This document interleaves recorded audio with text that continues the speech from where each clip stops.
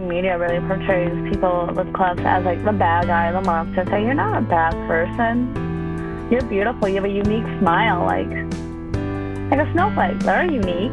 Like a sand dollar. Those are every sand dollar there is. They're different. Every snowflake there is. They're different. Every person there is. You're different, and your differences just happen to be on your face. That's all it is. Hey, I'm Kimberly. And I'm Summer. And this is The Kids Are in Bed. We are two new moms who just had babies in 2020. During that time, we leaned on each other, our limited community, and the internet. We want to share our experiences and knowledge with you guys and hopefully entertain you a little. What better time to discuss babies, sex, pregnancy, and just life than when the kids are in bed. And, of course, our kids are in bed. But this week, we have a very special guest joining us. We have my friend Maya joining us. Hey, Maya. Hi. How are you? I'm pretty good. How are you guys tonight? We are good. Thank you. So I have to say, you don't know Summer, and you and I kind of know each other a little bit. And I thought it would be a good story to share kind of how you and I got connected on Instagram. Yeah, it's quite cute, actually. So it was one like super random day. It was like a Saturday morning and me and David were just hanging out. I was pregnant at the time, and it was shortly after we had found out about Logan's cleft. And so we had just started to connect with like the cleft community, and we're just searching through Instagram. And I came across a cleft page called Cleft Proud. And I was just kind of scrolling through there, and I came across Maya's picture. She had like posted a picture, and I was like, oh, she's really pretty. I really like her. And so somehow I came across her picture, and I just started to follow her. And that was kind of my first interaction with another cleft-affected adult that was the same age as my brother. Because I have always grown up around my brother, but I never have really met anybody else that shared something in common with him. And I was like, Sebastian, like, you know, it's so cool. Like, there's somebody else that shares this really interesting, deep connection that you guys have in common. And I just started to follow Maya and just really, really liked her, followed all of her stuff, and that's how we kind of got connected. That's awesome. That's such a fun story to tell. I love it. Yeah, and now Sebastian and I are actually really good friends. So That's awesome. I love that. I think it's so fun. That's like the gift of Instagram. I know, it's like a little world. It's so cool. Yeah, I love it. But Maya, why don't you are a special guest, and we just kind of want to hear a little bit about your story. You have, just from what I know about you, you have a really awesome life story that I just would love to hear a little bit more about. Yeah, so well, I'm 22 years old. I grew up in northwestern Wisconsin, and I was born with a unilateral complete cleft lip and cleft palate, and my nose was also affected. I have a twin sister. We're actually mirror image twins and identical, but she was not born with a cleft lip and palate or anything like that. And then I have two younger brothers, and one is 14, and then one is 12. Oh shoot, no, 14 and 12. Oh my gosh, I'm a terrible sister. It's 14 and 12, and the 12-year-old, he has Down syndrome, and he was actually born with a bilateral cleft and palate. But because he has Down syndrome, we can't really like share like the connection kind of with the cleft, because I don't think he really realizes or understands. But I'm currently a senior in college, and I'm studying hotel, restaurant, and tourism management. That's awesome. Wow. That's so cool. What can you do with that? Like, what do you want to own your own like business? So I could do really anything. I could work with social media, magazines, small companies, big companies. I really enjoy the food and beverage section of hospitality. So my current goal is to be a luxury food and beverage director, but because of my working at Omni and the cities, I've gone to work with a bunch of sports teams like the Vikings, the Wild, all the teams that play the Wild, and then the Minnesota Gophers too. So I kind of noticed I really enjoy when the teams are there. So I kind of am thinking maybe about going into like the sports realm of the hospitality industry, which could be different aspects because I've worked in restaurants my whole life. But I have about, I would say 7 months to figure out what I want to do. So I gotta narrow it down. No pressure. No pressure at all. Yeah. No. Oh my goodness. Well, why don't you tell us a little bit more about how you grew up? I have shared before that I lived in Wisconsin for 6 years when I was younger. And so it's a lot different than the California lifestyle, but just what was growing up like for you? Having an identical sister, having a cleft, having 2 younger brothers. I mean, I think all of those play into, your life. Yeah. So I'm the oldest. Like, I'm older than my twin sister. I was born 30 minutes before her. So when we were young, like in the womb, I guess we had twin to twin infusion, I guess. And so and I was the sicker twin. I was the smaller one. And so I was 30 minutes before Mara, and then Mara was born. So I am like the actual oldest. And sometimes people are like, I can't tell who's older. And then they see all of us, they're like, oh yeah, you're the older sister. Like, yeah, I am the oldest. I have to stand by that. You have bragging rights. Yeah, I do. So growing up, I grew up in a small town. I grew up and have you guys heard of the beer called Leinenkugels? I don't think so. Okay. So have you guys heard of Eau Claire, Wisconsin? Yes. Yeah. So I grew up not even 20 minutes from Eau Claire. Got it. Okay. Yeah. Okay. So it's a very small town. Everybody knows everybody. And I knew I was like different growing up. Well, I mean, I was different in multiple ways. I had a twin sister. Not very many people had twins. I mean, that's kind of a lie. We had 7 sets of twins in my graduating class. Oh, wow. But there was like, we were the only set. I know, it's kind of crazy. I think we were like 3 sets short from like setting a record for like the state or something. I can't remember, but it's like really a weird thing. There's a lot of twins, and especially for 1 year. What is in the water? I know. That's what a lot of people say. Wow, that's crazy. So I knew I was different, and my parents were always very good about that, like saying, okay, like when we would, because I had my surgeries and all my cleft care done at Shriners Hospital for Children in Chicago, and I remember being young and it being a special trip to go. Like my parents didn't want me to have any bad memories of Chicago, but we would leave my siblings behind most of the time because nobody wants to be trapped in a car for 6 hours with 4 kids. Right.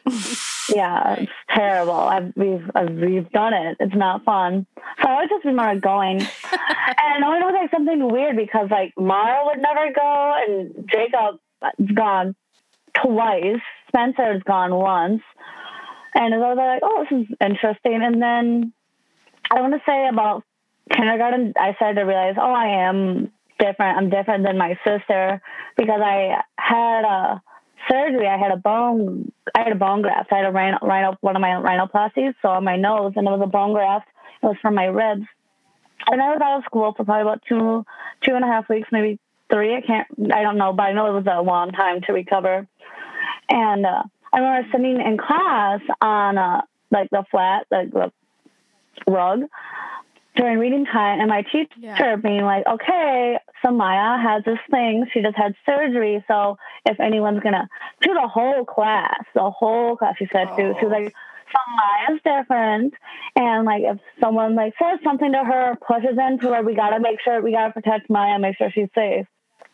And I was like, what the heck? Maya was just like wrestling, like the night before, what do you mean there's something different with me? And then she had to be like, well, what's wrong with your nose? Oh my gosh. And I was like, well, I don't know. I just had surgery. Like, and then I kind of like would like rattle a little bit. And then I had good friends growing up like, oh, leave her alone. She's fine. And then I was like, get over yourself. And then speech therapy is when I really kind of realized I was different, and having to go to I went to the orthodontist when I was like, I have had a piece of metal in my mouth from the age of 2 till about 21, almost 22, I think. No, 21. Yeah. Oh. So I've always had a retainer or anything. So my speech has always been difficult. And I've always had like braces. I've had, I want to say 4 sets of braces, maybe I want to say it's 4 sets. So that was like different, like being in 4th grade and having braces when no other kid had braces. Right. Right. And just like I had most of my surgeries when I was younger. So from about the age of 10 months when I had my first 2 surgeries till I want to say 4th grade, I had a bunch of surgeries, maybe multiple times a year. I don't really remember much of them. I remember a couple of them, but not a whole amount. And then I hit puberty, so we had to stop. It was just more orthodontic care, and we stopped for a while. I had to like go through puberty, finish growing, and then about middle school, it was 6th grade through 7th grade. It was really, really rough with bullying. The boys were mean. The girls were terrible. And it was like, there's 4 elementary schools in Chippewa Falls. So, and when you hit middle school, every elementary school comes together. So, it's all just one big grade, not just separate schools. So it was kids who didn't know me and didn't like, because the kids I went to elementary school with, they knew me and they understood. But the middle schoolers, they didn't. And there was one boy, I can't for the life of me remember his name. My sister is going to like know it and then text me about it later. She's like, that's his name. I was like, oh. Yeah. He would always ask me and like chase me down on the hall. I'd be like, what's wrong with your nose? What's wrong with your nose? And I would be like, nothing's wrong with it. Like, leave me alone. Like, I'll tell you later. Like, you don't need to know. And then at one point, I used to be like, just like ignore, like, hey, that's not, like, don't talk to me about this. But I was also very like naive and like try to be very nice. And then at one point, I remember I snapped because he had a scar on his head because he had a tumor in his brain when he was younger and he had surgery in his brain. And he said one thing to me, like, what's wrong with your nose? Did you run into a wall and break it? And why do you have a scar on your face? And I looked at it, I remember being in our stupid tech class welding, and I turned around and I looked at him and I was like, why do you have a scar on your head? What's wrong with you? And then he left me alone. And I felt bad. Like, now I kind of feel bad, but I was like proud of myself too at the same time. Yeah. And then I kind of subconsciously turned my emotions off. I didn't really react to the bullying. So I really didn't like do much to me anymore. I was like, whatever. If you want to say something, you can say it to me. I'll just find something to say mean back to you.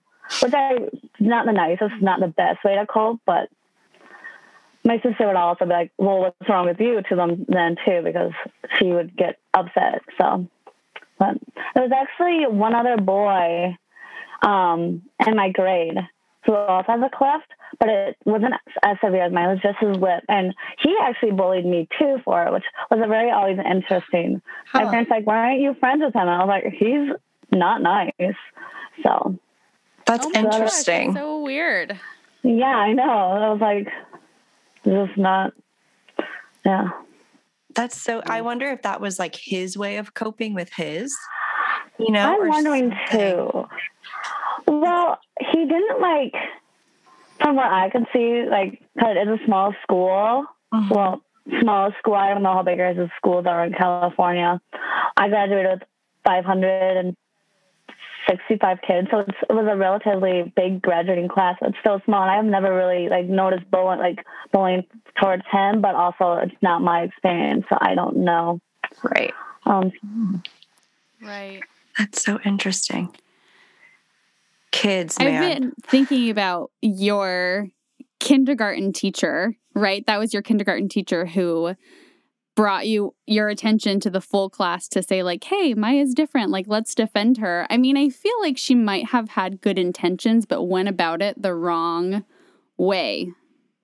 Were you prepared? Like, did she ask you or your parents, before she kind of made that class announcement? I know for sure it wasn't spoken to me. So I don't know if she talked to my parents about it. I'm not really sure. I really don't know. My mom would probably have a better idea about it. She's kind of like weird about that kind of stuff. She's like always been like mama bear, like their teacher said what? But she's also a teacher too, so I don't know. I can't remember. I remember saying like, oh my God, they're all staring at me. So I kind of love the mask because people like don't see my nose, they don't see my scar, and so, but they can't understand me because my speech is like, I don't know. It's difficult. It's a learning curve. Yeah, absolutely. And I'm wondering, like, how did you feel? Like, is that when it really started? I know you said in 6th grade is when you really noticed, but were there like little things after that really feel different? Or was it just like the chatter, like everybody saying things? It was definitely the chatter. There was a couple of times, like I want to say maybe 3rd, 4th grade. In 3rd grade, I had another bone graft done because I had a hole like up in here in my gum line, and they had to put like a bone graft in from my hip, and I was out for a long time with that, and I couldn't go outside. I believe it was winter time, so they didn't really want me. I'm very, very clumsy, so I'm assuming they probably didn't want me outside, and I was on eating restrictions where I can only have liquid or a soft diet. Mm-hmm. And I remember, and like school was like, well, we can't accommodate lunch for her. Like, we have other kids to pay for. I remember that being an issue.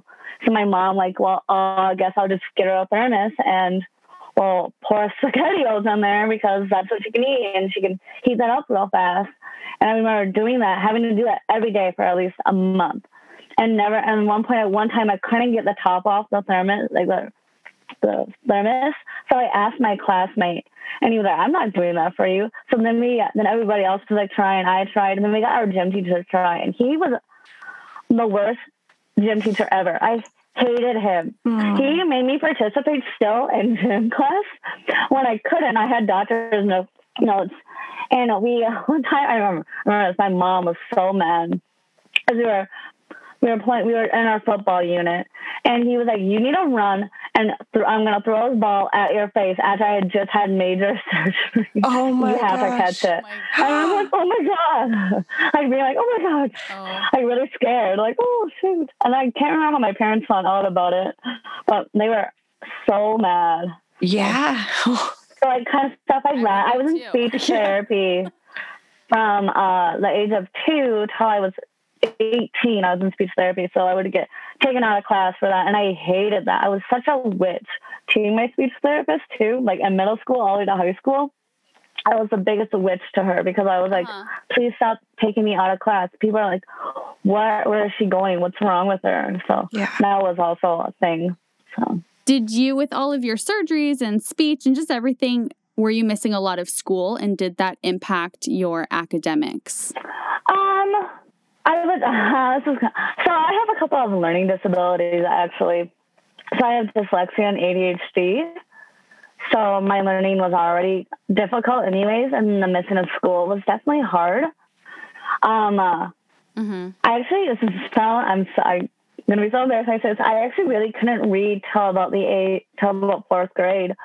I mean, I could read some books, but not very well. And then I read, they're called like The Diary of a Kid, and I started reading those, and then it just clicked, and from then I have not stopped reading. And then that's when it got better, and then I've always like, my parents, when I would miss school, they'd be like, oh, you have this list, and you have to like do your hardest to get it done. We know you don't feel good, but you gotta work your hardest. So school is hard. So I kind of realized, even now, like I got hurt in February I got hurt, so I had to miss a bunch of classes, and then I just got over COVID-19, so I had to miss a bunch more classes. So right now I'm just like, oh my gosh, I have so much to do still. It's like kind of feeling like I'm recovering from surgery again, like, oh my God, I have a lot of stuff to do now, and I have 2.5 weeks left, not even. So stressful. I remember those days. What was that like? I know that you have kind of said that when you were growing up, you felt like you had to kind of mourn, that normal childhood. What was that like for you? Well, I remember going to a cousin's wedding. We were in like fourth grade. I remember getting these dresses and being so excited. And then I had like some type of surgery, or I was recovering, or like months post-op. And my dad was like, you cannot, and like Wisconsin weddings, they can get a little bit rowdy, especially with like the drinking. And my dad was like, you cannot, like my sister was dancing, my cousins were dancing. I was like, I want to go dance. I can't remember how old I was, but I was young, but I remember being upset because my dad's like, you cannot go on that dance floor because if you get hit in the face by someone, it's going to be bad. He's like, you can't go. And I was so upset. And I think my mom was like, she can go out there. Like, she's fine. Mm-hmm. So, and then going to appointments a lot. Mara and I, we were in Girl Scouts for a while. And Mara had more badges than me. And a twin, it's a competition thing with twins. Like, you just both want to, like, be better than the other one. Yeah. But she had more badges than me because I missed stuff because I had appointments and surgeries. So that was hard. I was like, oh, dang. Like, I really liked Girl Scouts, but I ended up, I just kind of, like, catch up with, like, my group. So we just stopped doing it. And then Mara was like, well, she's not going to do it. I'm not going to do it. So that was nice. Yeah. Do you feel like your sister's always been in your corner? Like she's always been the person defending you? Oh, yeah. It goes both ways. It goes always for me. All my siblings were all like that. Yeah. Like, I would definitely all like that. Mara can get a little bit really mean sometimes if someone, like, says something about any of us. And I can be the same way, but it's like, it's fine. Like, don't even entertain it because it's just not going to help. So. Yeah. Was there ever any, like, sibling jealousy that you felt with her? Yeah. In high school, I want to say my junior year and our senior year, and then the summer after our senior year of high school, it was really difficult. Mara and I were fighting a lot. And we have aunts. We had aunts that were twins because twins run in our family. Like, my brother Jacob is going to have a daughter. If he has kids, and he has a daughter, she will have twins because it's just like kind of goes down that line. Uh-huh. And my mom was always like, Pam and Patty never fought. They would never fight, but you guys just always fight. And they would be physical fights. Like, we would get in like physical fights.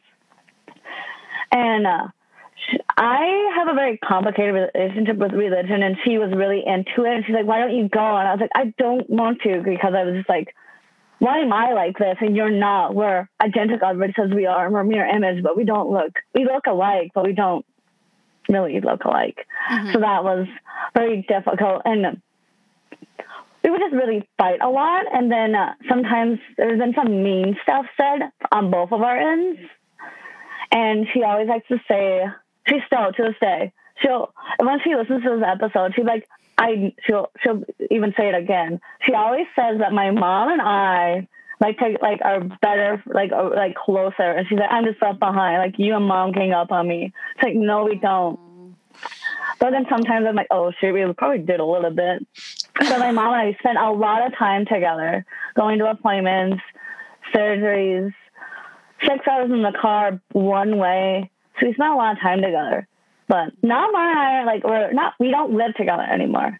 That was also an issue, I think, because we shared a room for 18 years. We shared everything. We shared a car. Yeah. Oh, wow. So I think it was just a mix of all of that, just kind of coming together and being 17, 18-year-olds too, with license and wanting to do stuff and having responsibilities.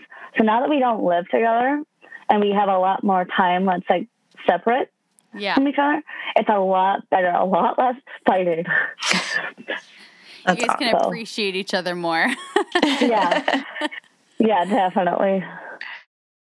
Is there anything in your life story up until this point that you wish could be different? Like, if you could change it, would you change?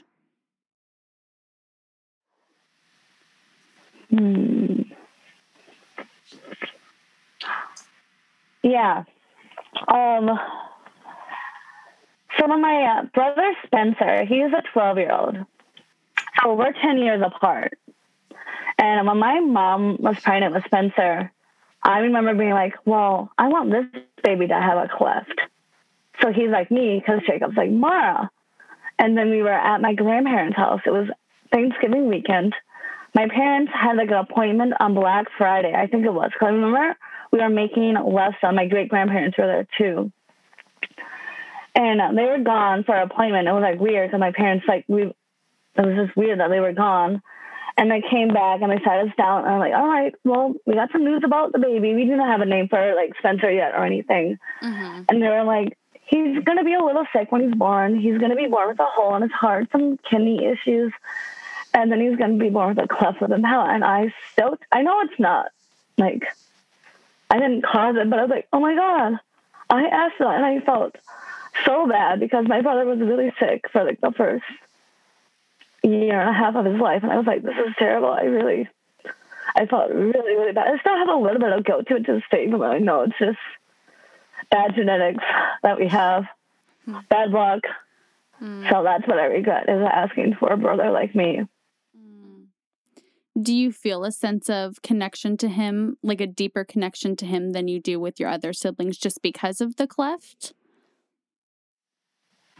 Yeah. Yeah, he has a really strong aversion to food. Like, he won't eat any food at all. He is fed through a G-tube. Mm-hmm. Well, I think that's also because he's got a lot of medical trouble, and so is I. And I have some aversions to food. I'm a very picky eater. I've recently, my therapist and I go to therapy if I need it. We've been recently talking about maybe the possibility of me having an eating disorder or disordered eating, because I have very, very strict food rules for myself. Like, just like, I don't eat soup. I can't anymore.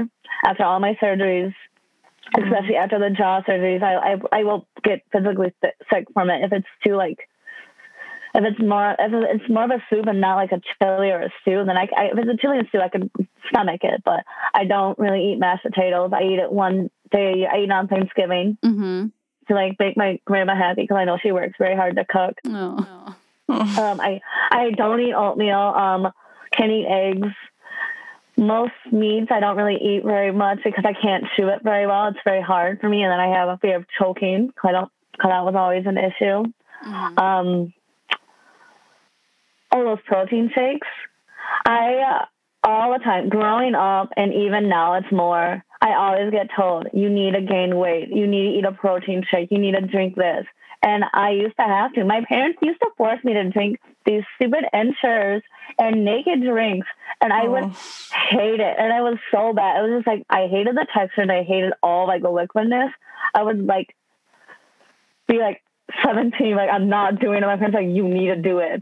And it was terrible. So I like have stuff like that. And then when I do eat, I feel sick to my stomach, and then I try to avoid eating because sometimes my jaw will hurt. And then, so yeah, I feel for Spencer, I kind of have like that connection, like where he doesn't really avoid eating because he has his G-tube, but he avoids all kind of food. Lately though, he'll like I'm drinking out a water bottle. If he's like in a good mood and wants to like show off and like be like, hey, look what I can do, he'll like ask to like take a drink of water and stuff. He used to really like ice cream, but now he doesn't really do it. Yeah. So, but I'm interested a little bit more about the like food aversions, and is that just coming straight from your surgeries, like because you could only have, those liquid pureed foods for extended periods of time? Yeah. And then, I believe I think it's from, I don't know, my uncle, he's a very, very picky eater too, but he doesn't have any cleft or any craniofacial differences, but he's just a picky eater. So I don't know if I'm just a little bit like that, but I like trying new foods, but I have to make sure it's like not going to like freak me out kind of, or give me like a bad. But I'll eat ice cream, and I always, after every surgery, I would always eat ice cream, and I eat pudding, so I don't understand why. So I don't know. I think maybe my parents would use that as like a reward. Like, if you eat this, you can have the ice cream, probably. Right. And let's face it, ice cream tastes better than soup. Way better. Oh, yeah. I will say this, though. Pureed chicken noodle broth is a lifesaver. It's like, that's one, like, when I had COVID, I didn't lose my taste or smell, and I wasn't very hungry. My parents were like, you need to eat. Like, you're going to lose a lot of weight. And I did. I lost, like, about maybe 25 pounds, I think. Oh, wow. And they're like, you need, yeah, I know, it was not good. They're like, you need to eat. And I was like, I'm not hungry. And they're like, I was like, do you want me to puree some soup? Because he thought it was going to, like, make me mad. And I was like, no, what? Actually, I could take some pureed chicken noodle soup right now. I'm like, that really, like, it gives you so much energy. It's like a lifesaver. I don't know what it is, but, like, I would eat that again probably if I was feeling really desperate. Oh, that's awesome. I want to know what were the conversations like in your home growing up, like between your parents and you and your cleft? Like, was it something that was talked about, or was just something that, the unspoken? It was a little bit of a mixture of both, I want to say. We talked about it. I mean, like, we would talk about it when there was surgeries coming up. We talked about it a lot when Spencer was, my mom was pregnant with Spencer and stuff.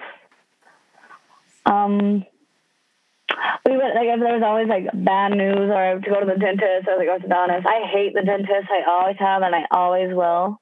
It was always like, well, you have to go more than Mara because you have this, but it's okay. It's like, and it was always like, my parents always say, you can have like a 3-minute, 30-second, however long, but it can't be more than a day pity party for yourself. Because, there's someone who's always going to have it worse. Yeah, this sucks right now, but it's going to get better. And so we always kind of just talked about it that way. And then, for a while, we talked about it, but, like, we never, like, really talked about, like, oh, how do you feel about it? And then my mom started asking me about it, and I was like, I don't want to talk about it. And she's like, why? And I was like, I don't want to talk about it. And then one time we were, like, coming home. It was just my mom and I in the car. So I think we were, like, coming home from, like, a swim meet. I don't know why I didn't have a car. Mara must have had it or something. And she was, like, asking me, like, well, are you happy with your nose? And I was like, I don't know. And I started crying. She's like, what's wrong? And I was like, I don't like talking about it. And she's like, oh, I'm sorry. And then she started crying. I was like, oh, and then we were like, oh, my God. And I was like, this is why I don't want to talk about it. She's like, oh, okay. And then we just, like, yeah, so. Yeah. So hard. And so with that, like, do you think, you talk about going to therapy, do you think you've battled with some, like, mental illness as a result of the cleft? Oh, yeah. I actually, it's kind of funny. I didn't know I had, like, apparently I have really bad anxiety. I didn't know I had anxiety till I was at a doctor's appointment in Chicago. I got mandated to therapy, kind of, actually. Oh, wow. Yeah. My mom, I've always wanted to live in the city because my parents never wanted me to have bad memories of Chicago. They always wanted me to have, like, the good memories because Chicago's more than just a place where you go to get your face ripped apart. Mm-hmm. I've always loved Chicago, and I've always wanted to live there, and I will live there someday. I know I will. And my parents like, well, my parents like, you don't like driving in Eau Claire, Wisconsin. You really think you're going to survive driving in Chicago? And I was like, I can do it. Like, I had a lot of faith in myself. And then one appointment, my mom's like, all right. I applied for an internship in Chicago, downtown Chicago, and I had gotten an interview, and then I made it to a second stage. So my parents like, all right, if you get this internship and you swear you're actually going to live here, you got to prove to us that you can drive in Chicago. So mom's like, you know the way to the hospital. You've done this a million times. We're going to drive from Rosemont to Oak Park, which is not very far. It's like driving Eau Claire, but a lot more traffic. And I was like, okay, I can do it. And we literally get out of the parking lot and we go past the interstate. And my mom goes, all right, you have to turn left onto the interstate. And I freaked out. I was like, I can't do it. I can't.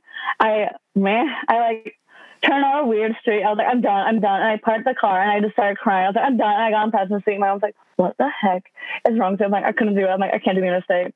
She's like, oh, okay. She's like, that was weird. I was like, yeah. And then we went to the appointment and we were talking about how I was like 20 at this point.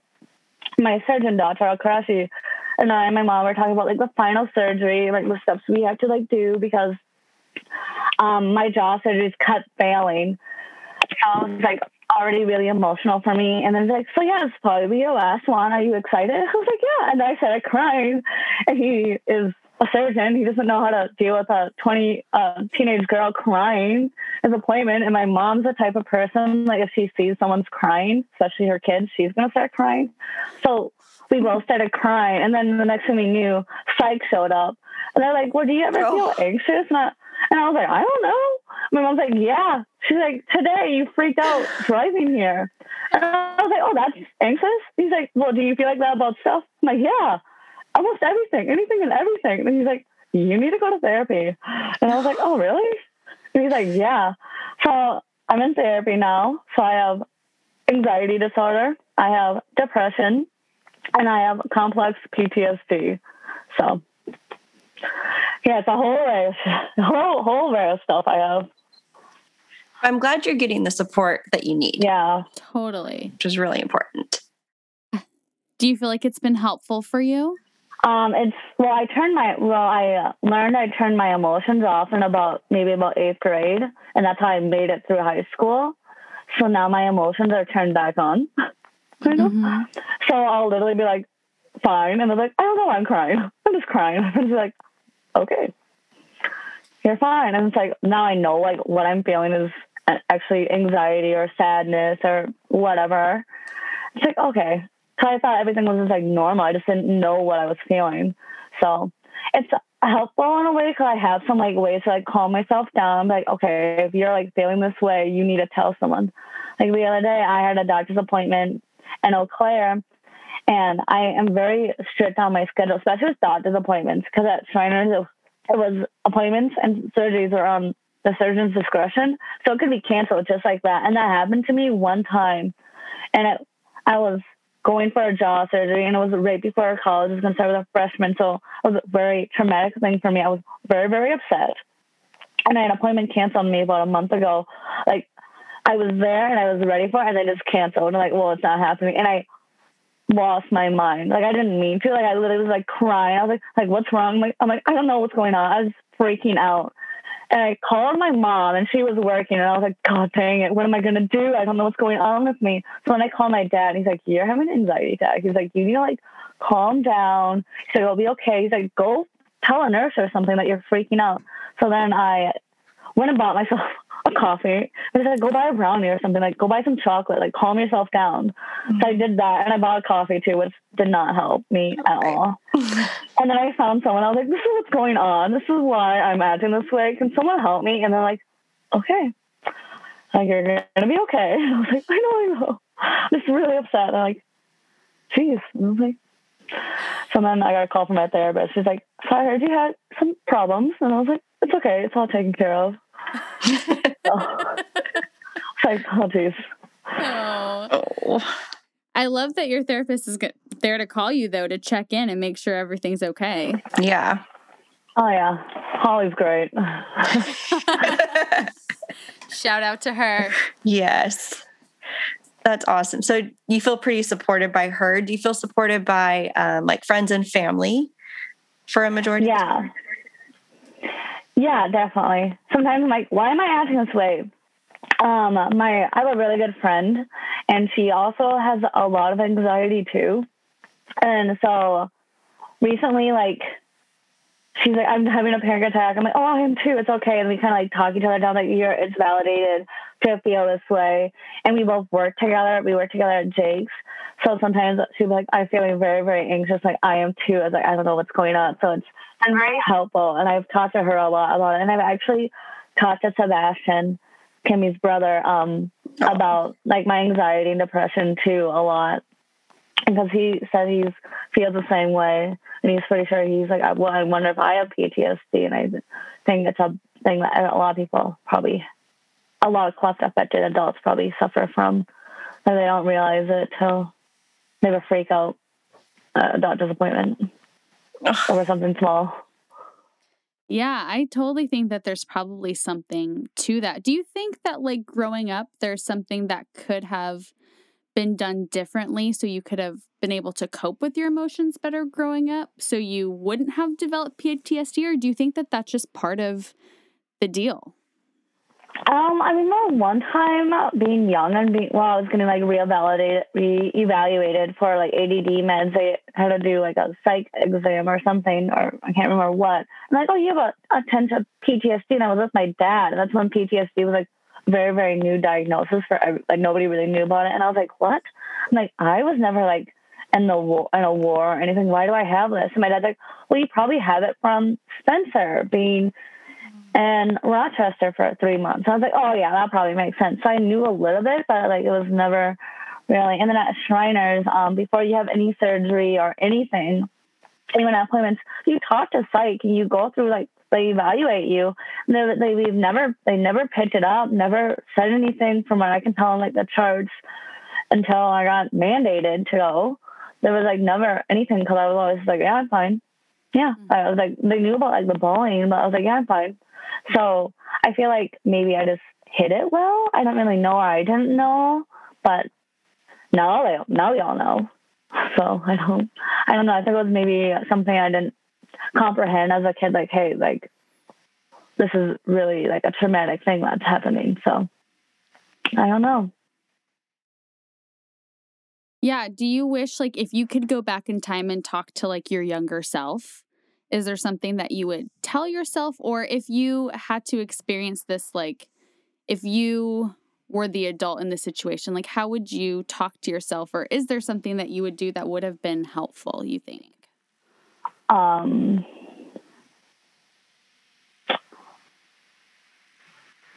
a hard question. I would say when kids would be mean to me, I would probably tell myself to be not go for like the jugular was saying, like the meanest thing you can think of. Sometimes it would be needed. I would say maybe try to explain rather than be mean because they didn't know. So that, and then not be as trusting. When the guys in high school say, oh, you're pretty, or like say they have a crush on you, I would tell my younger self, don't believe them, you're just going to get hurt. So I would tell my younger self, like, don't believe them. As weird as it is, don't talk to any boys in high school. They're all assholes. Oh, I'm sorry. Okay, you're good. You're good. That's okay. Because I think that that's something that that David and I talk about a lot because we want Logan to feel safe to be able to talk to us one day, you know, if there's bullying, but we also know, like I know growing up, I didn't want to tell my mom when kids were being mean to me, you know, and so it's that difficult conversation is we want to have him feel safe and supported with us and that he could share, but we don't want him to feel, we don't want to overdo it, you know, we don't want to make it. Yeah, you don't want to coddle. Yeah. Exactly. We don't want to like make him feel like his cleft is his whole world because it's not. It doesn't define him. And so for us, it's like that balance, like how often do we talk about it? How often do we acknowledge it or do we not? You know what I mean? Like we want it to be something that empowers him, but it's something that he doesn't have to be defined by, but we don't know how to do that. So do you have any advice?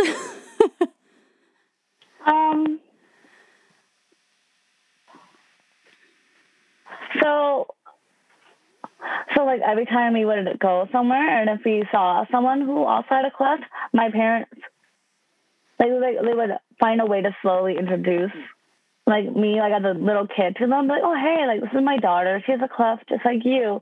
And then they'd be like, or sometimes they could tell, like, the social, they're just like, oh, we are not going to say anything to this person. They're obviously doing something. And it really helped for my parents to know, I feel like they knew, like, about the bullying because I had my twin, but I also had friends, close family friends that had kids our age. Mm-hmm. And younger that grew up with us and we were all in the same school system. So they would be like, hey, they would tell their parents and then their parents would tell my parents. And parents like, well, what happened? I was like, oh, I didn't realize that was bullying. And my parents like, you clueless? Like, what's going on? So I feel like that was kind of a thing because I never really wanted to admit it. Mm-hmm. I feel like Mara probably told, I feel like Mara must have probably would have said so. I don't know. Yeah.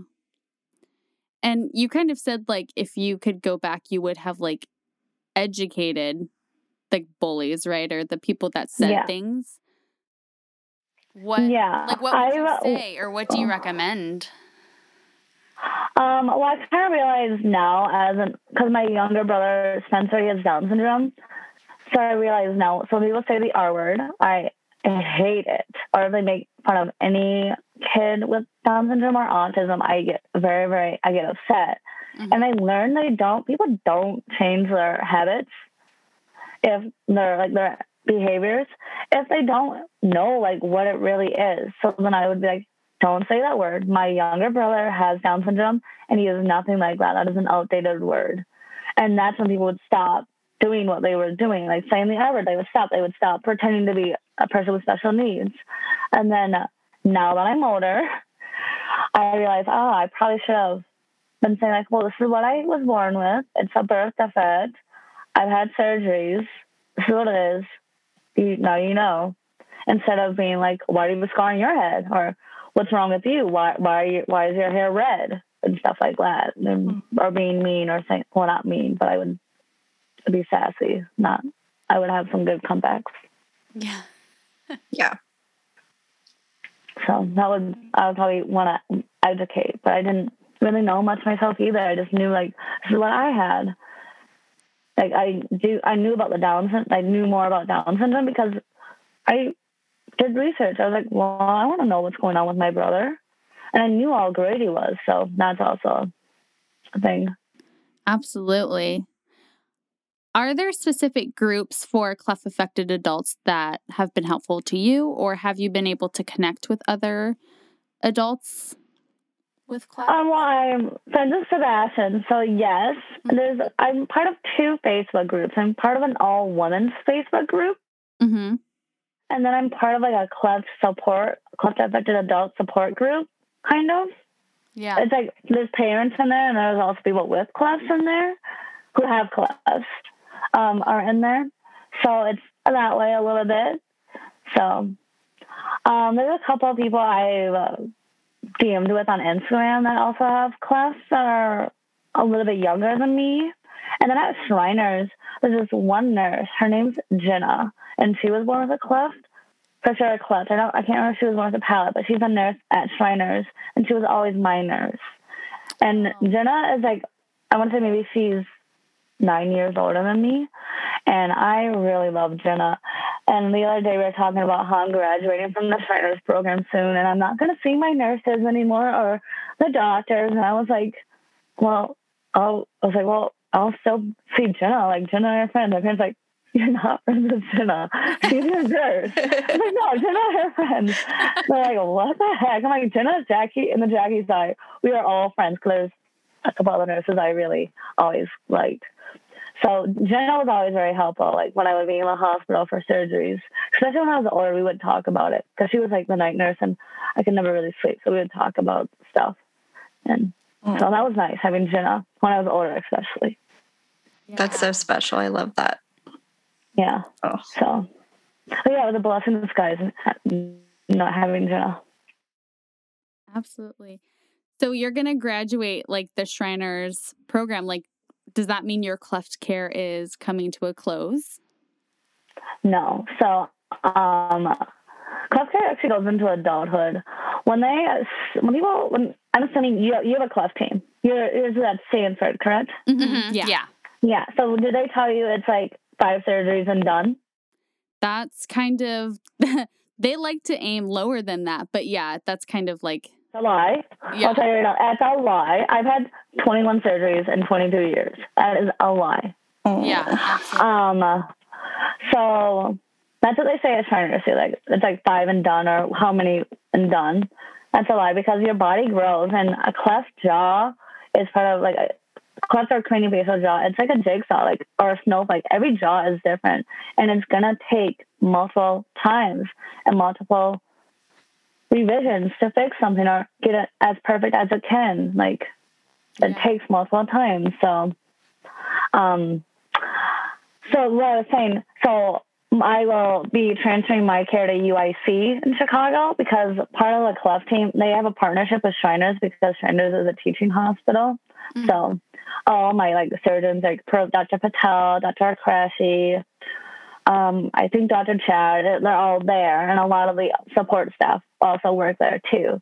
So I'll be transferring my care. But once I graduate from Shriners, then all my care is at UIC because my adult care, my jaw care, my craniofacial care is also throughout UIC. It's kind of weird. It's just like I'm moving on. I'm just not going to go to Shriners anymore for appointments. It's just going to be strictly UIC. So. Gotcha. Yeah. Is that emotional at all? Like transfer? To graduate? Yeah. Yes, it is. Very emotional. I was supposed to graduate from Shriners last spring. Right when COVID shut the world down, I was supposed to actually graduate from the program. I'm supposed to be getting a veneers and an implant done and stuff. Maybe a couple other stuff I don't really remember. And it's all on hold for over a year, almost over a year now. And we actually had to go to the board at Shriners, the Shriners board, to get my care extended because at the age of 21 is when you age out. But I'm 22, my care is still not done, but I've been a patient there since 1999. So I have a special circumstance that we went to the board and got it extended. And then they were like, well, we can do a graduation ceremony, like through Zoom. And I was like, that's not happening. And I'm like, I want to be in person. I remember when it was like 3 different hospitals. We would have to be downtown Chicago, and then multiple places downtown Chicago, then out and at the Shriners Hospital itself. And I was like, I remember that. I was like, I have too much of a connection. I was like, Mom, I'm not doing online. Like, I'm not. So I graduate this summer. So I'm excited. I'm a little bit nervous. I know I'm going to cry, so it's going to be okay. I'm going to be like, oh, Jesus, she's crying again. But I know. I just know. I'm excited, but I'm also like, oh, I'm going to be an actual adult. So yeah. Are you guys going to have like a big graduation party or a small, like little celebration, just you and your family? I don't know. We haven't really talked about it. I'm like I said before, I'm a really big fan of Chicago, and it's in the summer. So I always like kind of watch like how my appointments line up and hope like there's going to be a Cubs home game. So I'll probably make my parents like, I'm going to assume my mom and dad will both want to be there. I know my grandma wants to come. She's like, I want to go. So I'm like, I want to go to a Cubs game. And then I always, since I was young, wanted to eat at the John Hancock Tower. I wanted to eat there. So I think I may force my parents to like have dinner there. My dad was like, we're not eating there. We'll eat at Chili's. And I was like, no. we're gonna eat downtown Chicago for once. So that'd be so cool. Yeah. That sounds like a good time. Yeah, my mom was like, we could stay in a kind of nice hotel, like one of the Omnis. Like, when you graduate, make it something special. And I was like, yeah, we could do that. So, I don't know. We haven't really, it still feels very far away still. So, now I'm going to text them. I was like, can I have a party? Because my sister's graduating this spring from college. She's graduating this spring.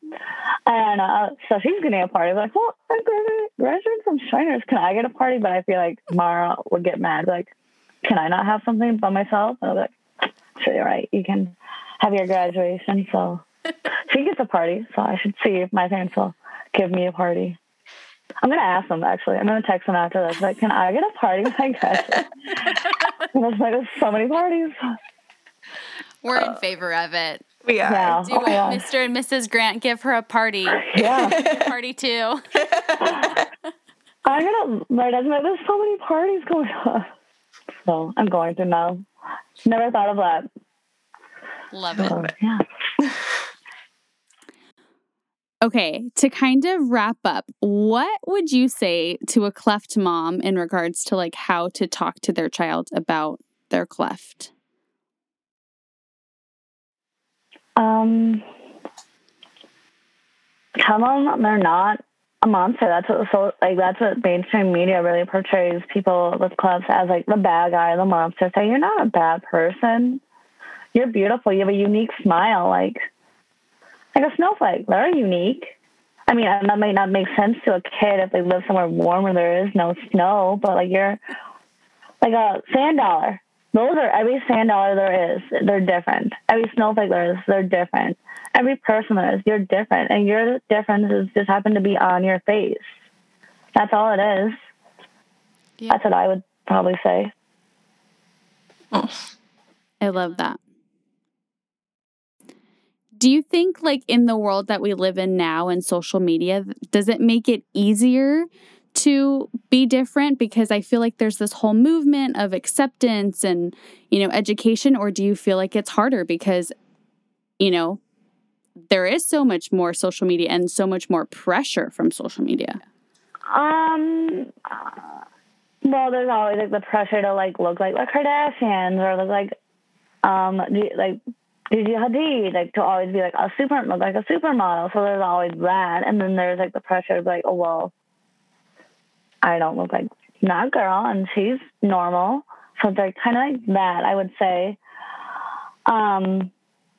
Sometimes I'll get random I had my Instagram account on private for the longest time because I kept getting like DMs from people being like, what happened to your nose? And it's like, okay, I'm just going to put it on private so you can like filter out these messages. And so I would say that kind of, but otherwise it's been really supportive. And there is like, if you do it, like it's kind of a given. If you're going to post something out online, it's gonna go either way. You can either get support, you can get backlash. And I've been really lucky where I haven't really had like someone been really mean to me online. So I've been lucky that way. But still, it's like know you're putting yourself out there. Like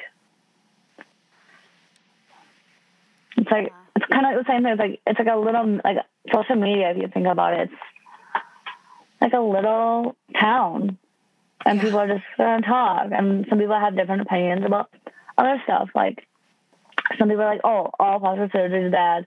You're born the way you are. Doesn't matter. Like, your plastic surgery is affecting your health. You shouldn't have it. It's like, well, no. I would really rather have plastic surgery, so. Yeah. Right. Absolutely. So lastly, what big goals do you want to achieve? Like, what's next in your life? What's next in your life story? What are you going to do next?